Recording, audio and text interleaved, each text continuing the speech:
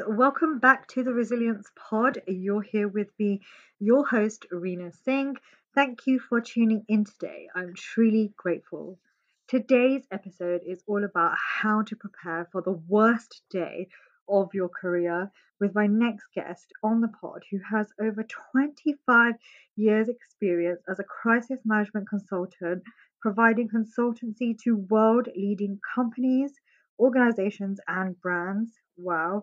He has also coached, trained, and rehearsed senior execs in North America, Europe, the Middle East, and Asia, as well as offering crisis counsel to international clients.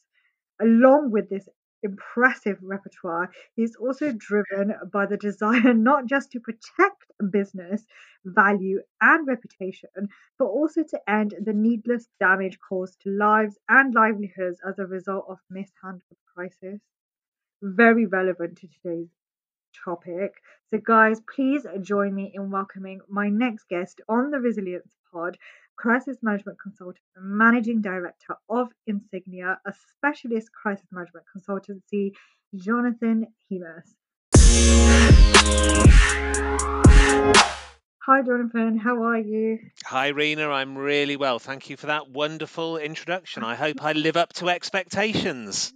You're welcome, and you definitely will. How are you today? Really good, thank you. Yeah, it's been a good day today. I think as a business, we're just starting to see the green shoots of recovery, and I'm really pleased. You mentioned in the introduction, I am driven by a passion to help organizations prevent the needless damage of a crisis. And I think right now, having certainly got maybe towards the end of the beginning of this particular crisis, it's really important that organizations do take time now to review what they've done and prepare for the next crisis that might be round the corner. So I'm pleased to see that, organizations are beginning to do that again. It's very relevant in a hard time, and I think this topic that we're going to talk about on how to prepare for the worst day of our career or your Yeah. career is very relevant. But before we kind of go into that and you explain your insights into it, hmm looking at it in terms of taking a step back in the context of it, well, how do we comprehend that? Like, what does it mean? How to prepare for the worst day of your career?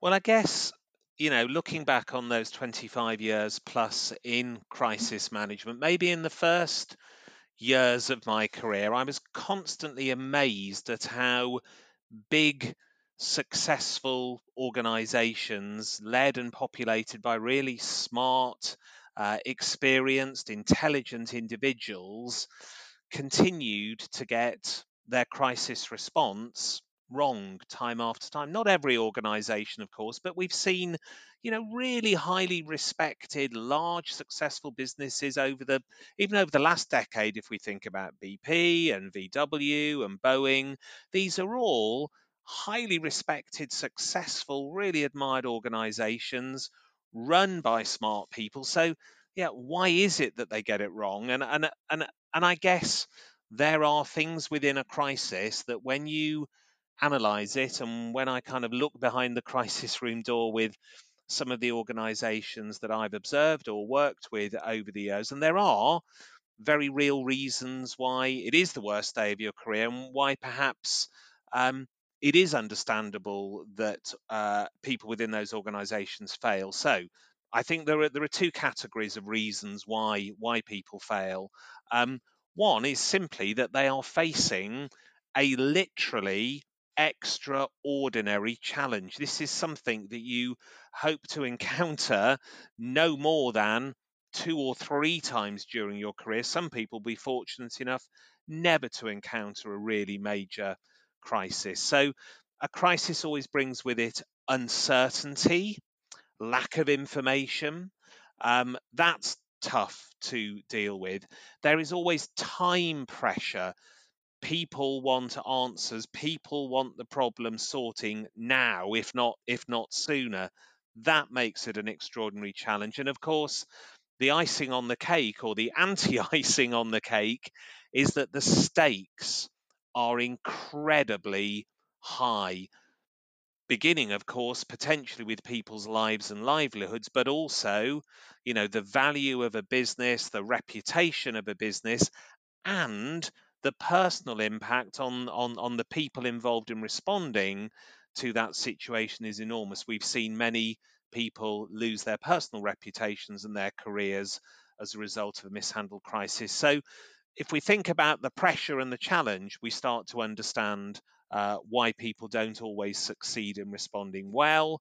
And then the second category that I think explains why smart people in successful businesses sometimes don't rise to the challenge of a crisis is that you have to overcome that challenge, sometimes despite inadequate plans, inadequate ways of working. So maybe the plan hasn't been reviewed as recently as it should have been. Maybe there isn't even a plan in this particular organization. Secondly, you don't have the right or sufficient resource. You suddenly find out that the capabilities and tools you need simply don't exist or don't work. Then you find out that you don't have the capability or skills that you need, because the skills that are required in business as usual are not directly transferable to a crisis. And then you find that you don't have the confidence to do and say the right things because perhaps you haven't practiced your crisis response. So that enormous challenge against those hurdles and those gaps and those flaws that you bring to responding to that situation, suddenly it becomes more understandable as to why smart people don't always deliver a really successful crisis response. Wow, and that's huge. It's like the old saying goes, like takes years to build reputation and Yeah, then like seconds for it to, get tarnished. And it's something that's often overlooked by many people, not just executives. And when you think about a crisis, you always think, well, exec's going to deal with that. But yeah. actually, it really applies to all of us entirely, and maybe large, small scale. So that's a lot to think about in terms of this. It's really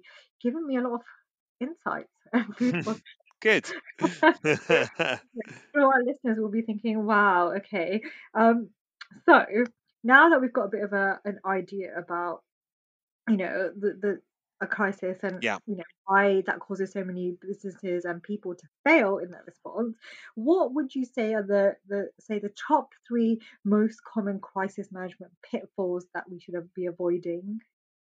The first one, I think, which again is really as a result of this extraordinary pressure, is teams of people and or individuals taking action before thinking, because of the emotion, the pressure, the stress. The amygdala part of the brain lights up and we get back into fight, flight, freeze mode, and people with the best of intentions start doing things, but doing things without having done any thinking beforehand.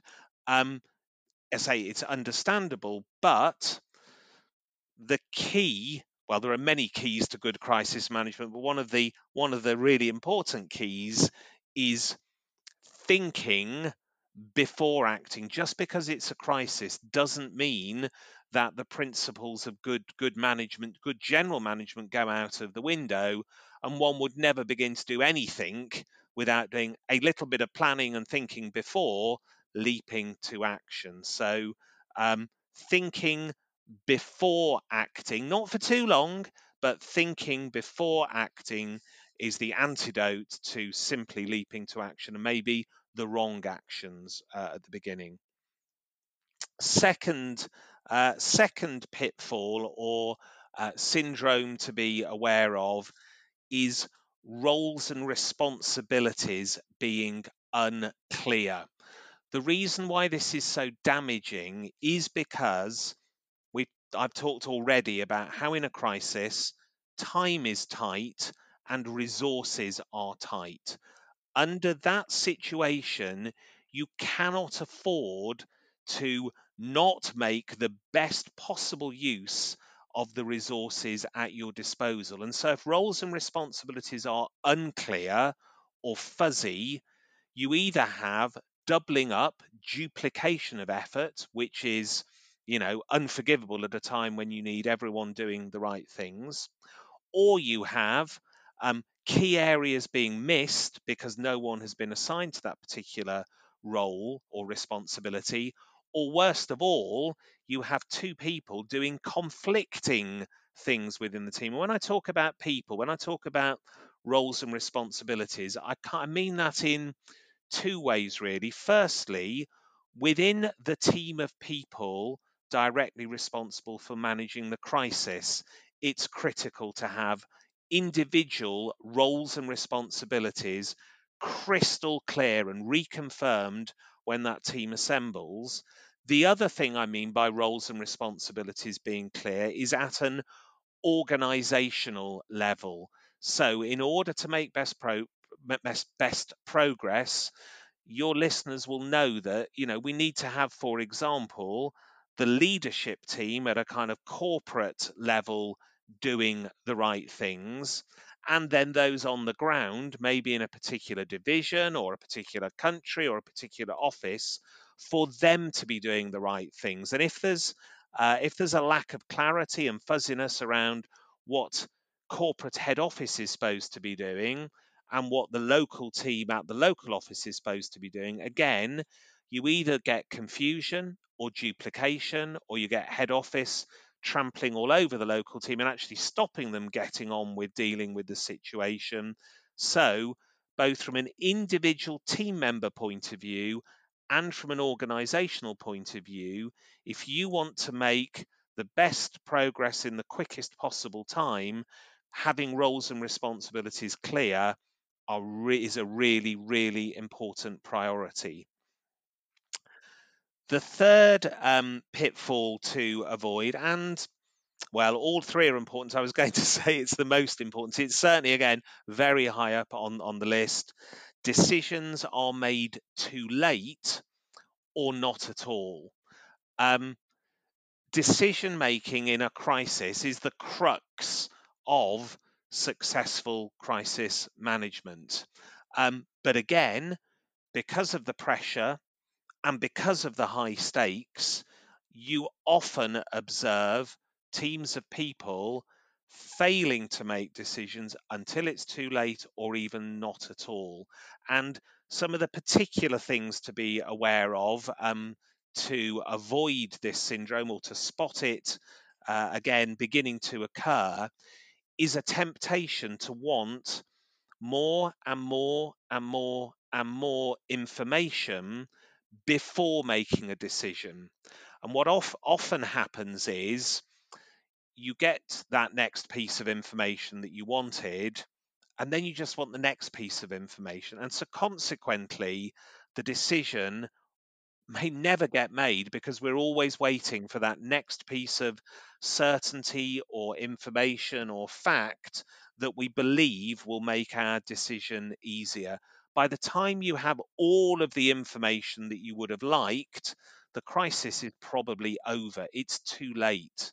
So it's important, more than important, it is vital that crisis management teams and particularly their leaders become comfortable with the idea that there are no obviously good and bad decisions in a crisis. If there were, it would be a lot easier and everybody would get crisis management right.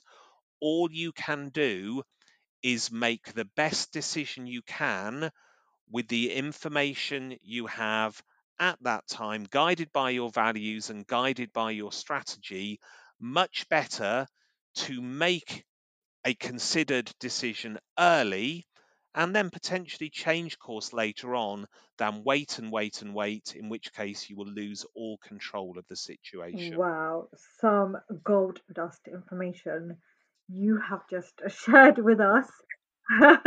So fantastic. And just to recap on what you said, very Yep, briefly, we need to think first before jumping in, have yeah, clear defined roles and responsibilities, and make sure, well, and one of the pitfalls is that, decisions aren't made or made too late. And Yeah. I mean, that's just a very, very high level of what you've just said, but it's it's not new. Like, guys, if you're listening, this isn't like No. it's not going to be a you're going to listen to it and think, oh my gosh, I never knew that. Actually, these are things that are known, but we kind of sometimes we often overlook and we don't realize. Absolutely. And, I have the privilege of working with many organizations given the role that I play. And so, if anyone, listening to this podcast is thinking, am I the only one who's experiencing the fact that my team takes too long to make decisions? No, genuinely, the three things that I've talked about are very common flaws. And by the way, sometimes they are flaws that are not exhibited within exercising, but when the pressure is on for real, then it all of a sudden uh, becomes very real. And you may find people hesitating, for example, around making decisions. And I know you have a lot of, crisis leaders and business continuity professionals on the call. I think it is one of our roles and responsibilities to help our crisis management team members to make those decisions and to stay true to what they have learned through their training and exercising when the chips are really down. So, yes, these are things that have been said before, but I promise you they are real behaviors that I see time and time again. It's impressive and really good to kind of get another awareness of that. So thank you for sharing those top three things. I mean, there's probably hundreds of those from your Yeah. experiences. Those are the good things to kind of go by, which kind of leads me into my next question about the most important things that you then must do to succeed with the crisis response. So what Yeah. would be your top three for that? So I guess the first one is the antidote to the first one on the previous list. The first one on the previous Okay. list is people acting before thinking. Mhm. So the first most important thing that you must do in order to succeed with your crisis response is to have a clearly defined strategic intent. So what do I mean by that? What I mean is it's really important that the team articulates what it is that they are seeking to achieve through their crisis management response. Another way of looking back at that is in 3 months, 6 months, 12 months' time, how do we want to look back on this situation? What do we want to be able to say? What will be the benchmark against which we will determine whether we have been successful in managing this crisis or not? And by having, an articulation of your strategic intent, what success looks like written down, on your whiteboard or on your online system, however you're managing it, that everybody throughout the team, from the strategic level right down to the tactical level, is aware of and understands, takes away a lot of the confusion, misunderstanding, and lack of direction. It's also very helpful, when I talked in the previous list of, people not making or making decisions too late. One of the things that having a clear strategic intent does is it gives you uh, a benchmark against which you can evaluate decisions. So, in other words, if you need to decide metaphorically, do we turn left or do we turn right? We look at where left and right will take us and we compare that with our strategic intent, which is our desired destination. Okay, in this situation, if we turn left, we are much more likely to reach our strategic intent than if we turn right. So it helps with decision making. It also helps. It also helps to keep the team aligned and pointing in the same direction. So I would say again, particularly with inexperienced crisis management teams, they frequently fail to set strategic intent. But those teams that do set it, they're much more purposeful in the way that they work and they make much quicker and more effective progress. Second one, which is a little bit more tactical, but equally important.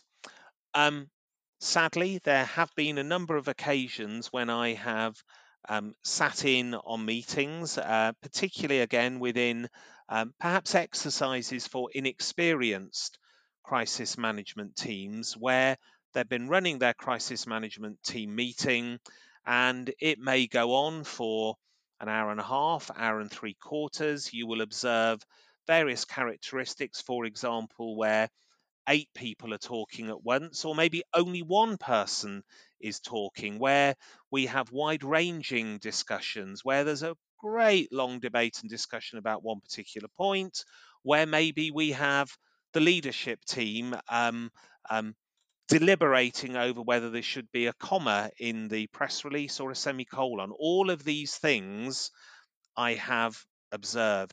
Again, I come back to the point, or the points I was talking about at the start of this discussion. Time is tight in a crisis. There's a lot on the line. Your meetings, and here is the second most important thing you must do to succeed. You must run purposeful meetings. I'd love people to run purposeful meetings in business as usual, and there's real benefit in doing that, but there's certainly a critical requirement to do so in a crisis. So having a standing agenda, having a chair of the team who is proficient and skilled and diplomatic in keeping their team to that agenda, having a team of people who are respectful of each other's opinions and respectful of the time available and who keep their inputs crisp, and having a structure for that meeting which is focused on reviewing what the current situation is, deciding what we need to do, making those big decisions, and then acting on it and being very clear that we have reached a decision and assigned an action to such and such a person to be done by such and such a time. It's only by having those really purposeful meetings again that you can achieve the progress that you need to make in a crisis. So the second thing is running purposeful meetings. The third and final most important thing you must do to succeed is scenario planning during the crisis. Again, a very common flaw within either inexperienced or unsuccessful crisis management teams is simply reacting to the crisis, following it, and responding to whatever happens next. And as a consequence, you are chasing the crisis rather than managing the crisis. Scenario planning is the antidote to a reactive crisis management response. What do I mean by that? What I mean is, get two or three people locked away in a separate room, or indeed, I keep saying a separate room. I have to keep remembering that at the moment no one's in a room, certainly not together, but a group of two or three people virtually, um, looking at how could this situation that we're facing now get worse? Where might this go to? What is the worst case scenario? What are the potential developments? And there's a phrase that I like to apply to the people that you might select for this job within your own organization. Look for the creative pessimists. Okay. If you can, Love if you if you can identify your most creative pessimists, they are the people to form your scenario planning team. They then come back to the team and say, we can see this situation in a worst case scenario going to here. We can imagine these things happening next. That then gives the team clearly the ability to take steps now to either prevent those worst case scenarios from happening, or as a minimum, being prepared to respond to them if they do occur. And that's a fantastic antidote to the reactive approach. Again, scenario planning is not something unknown to your listeners, but I do frequently observe it being underutilized by crisis management teams under pressure. Wow. I mean, just picking up on that last point about the creative pessimist, Yeah, I like worked for a few organizations. We've never done that. I've never known to do that. So that's really a golden tip to actually think about doing that in the first place. um, Yeah. is really key. So some really good points you've mentioned here, and I've just been smiling the whole time because it's just they're like golden nuggets that we need to soak up. And actually, for the listeners, just reflect on your own organizations and what your own crisis management team have been doing. Have they had a clear, defined strategic intent? Like this, when you were saying that, I was thinking about the business continuity objective. Like, we can't recover everything, so you need to have an objective. Exactly. Exactly like that, isn't it? Exactly. But I mean, prioritization for me is again, one of the other keys to success in a crisis because you can't do everything. You don't have the resource or the capability to deal with everything. Yeah, Prioritization is so important. You're so right, Rena. That is another of the reasons why strategic intent is so important, because if you've got a strategic intent and you've got 50 things or 5,000 things that you could do, but you haven't got the resource to do it, which of these things is going to have the biggest impact on the achievement of the strategic intent? All of a sudden, again, your prioritization becomes a little bit easier than it would otherwise be. indeed. And it just all these points kind of they nicely tie into each other about especially the purposeful meetings. And I Yeah, do like you wish that we could do that all the time. uh, it would be lovely, and it is one of the byproducts as well, I would say, actually, of crisis management training and exercising. And yeah, sometimes and I know your listeners again will have experienced this. You will get leaders within businesses saying, "Look, we haven't got time to do crisis management training and planning. Other things are more important. indeed. Hopefully, we actually won't have a crisis." But the experience of running a purposeful meeting can be applied to business as usual as well. So there are spin off benefits from doing your crisis management training and exercising, which go beyond handling a crisis well and have real benefit for business as usual. So so true, and it just gives me a flashback to this notebook that I saw in a store. It said, this meeting could have been an email. Quite. And I Yeah. remember I had a little joke with a colleague of mine who would see each other the time when we were in the office, and we'd be going from meeting to meeting, and I'd be like, I should have got you that notebook. So, Yes, I might need to get a stock of those for some of the people I know. yeah, so if anybody knows where to get one, let me know. But yeah, some great points you've mentioned here, and I love how it ties into the most common pitfalls too, because it gives you the solutions, which is Yeah. really really great. Now, the finale, and the question we're all really like on our edge to know about is how then do we prepare to survive the worst day of our career?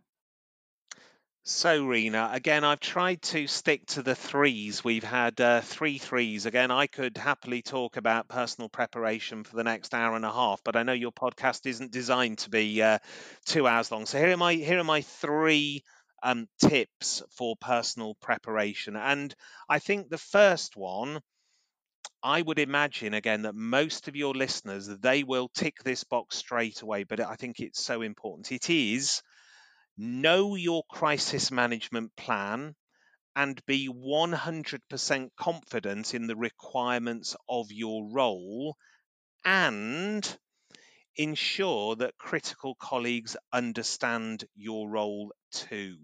So, when that day happens, when that worst day of your career happens, um, you will be playing a critical role in the survival of your business, maybe the health and safety of people affected by this situation, and you will be guiding often your leadership team through extremely stormy waters. You need to make sure that on that day when you are on parade, that you can deliver the most value possible and also be a reassuring, calming, helpful voice within that group of people.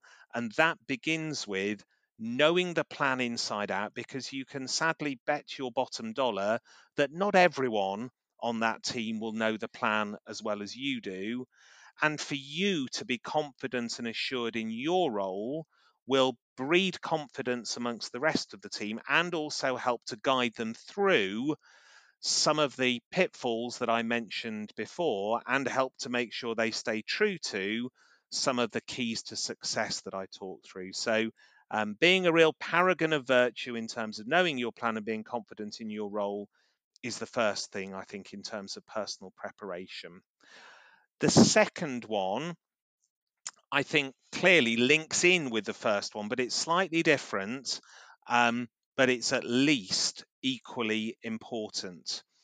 And again, I bet many of the people listening are doing this naturally anyway. It is to build relationships and credibility with critical stakeholders within your organization or with whom you're working beforehand.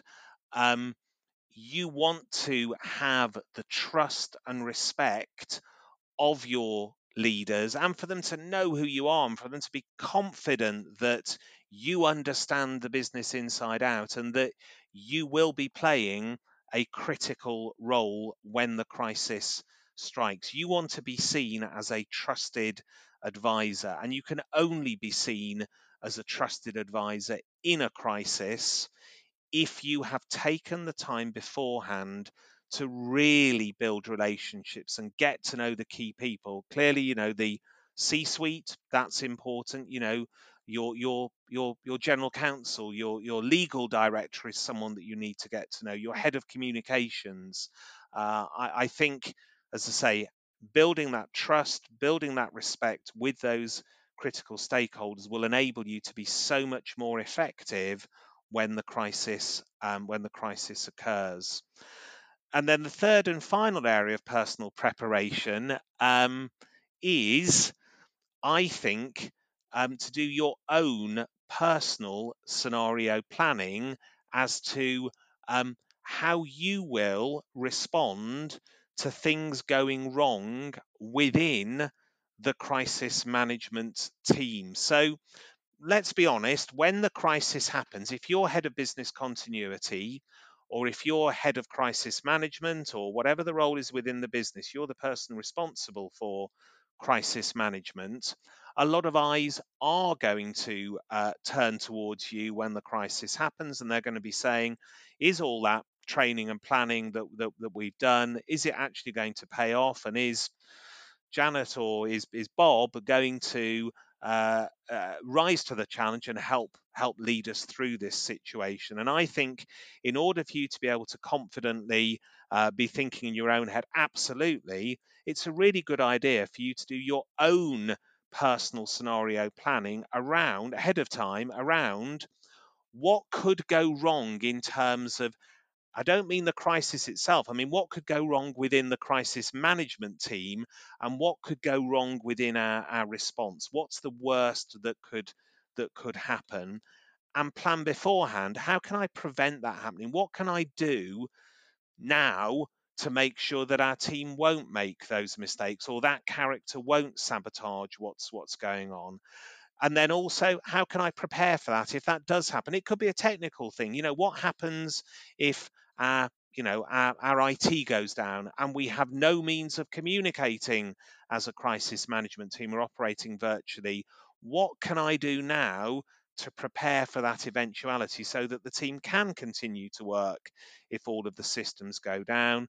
And then again, how would I respond to it if, despite my best efforts, I can't prevent or prepare for that situation? So I think simply by you working through in your own head how the crisis management response will play out and what role you might be able to play in terms of reducing the downside risk and being ready to deal with it if it occurs, again, will give you greater confidence and the ability to succeed when the balloon goes up.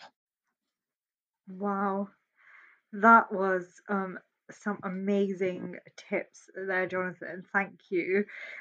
When you were saying, particularly the last point about, what could go wrong for you, I just got flashbacks of Did you have a situations. cold shiver going down your spine, Rena? It wasn't so much that, but it was just, I've actually done this and not really thought about it. So when you were saying the first two tips, I was like, oh, never really done this. And then I was reflecting as you were speaking Yeah, in other roles that I've done, and especially in when I've, in a previous life, I had to train a crisis management team and getting to know like what's gonna, like, my reputation intact, like, if someone's gonna, yeah, rise up to that challenge and what I've done. And yeah, I mean, I remember helping out the chair of the crisis management team, giving them clues. So they held up their, their stance and reputation in front of everybody else, because everybody was new to yeah. the role. But as a chair of a crisis management team, that's a whole different pressure as well when you've not been able to do it. So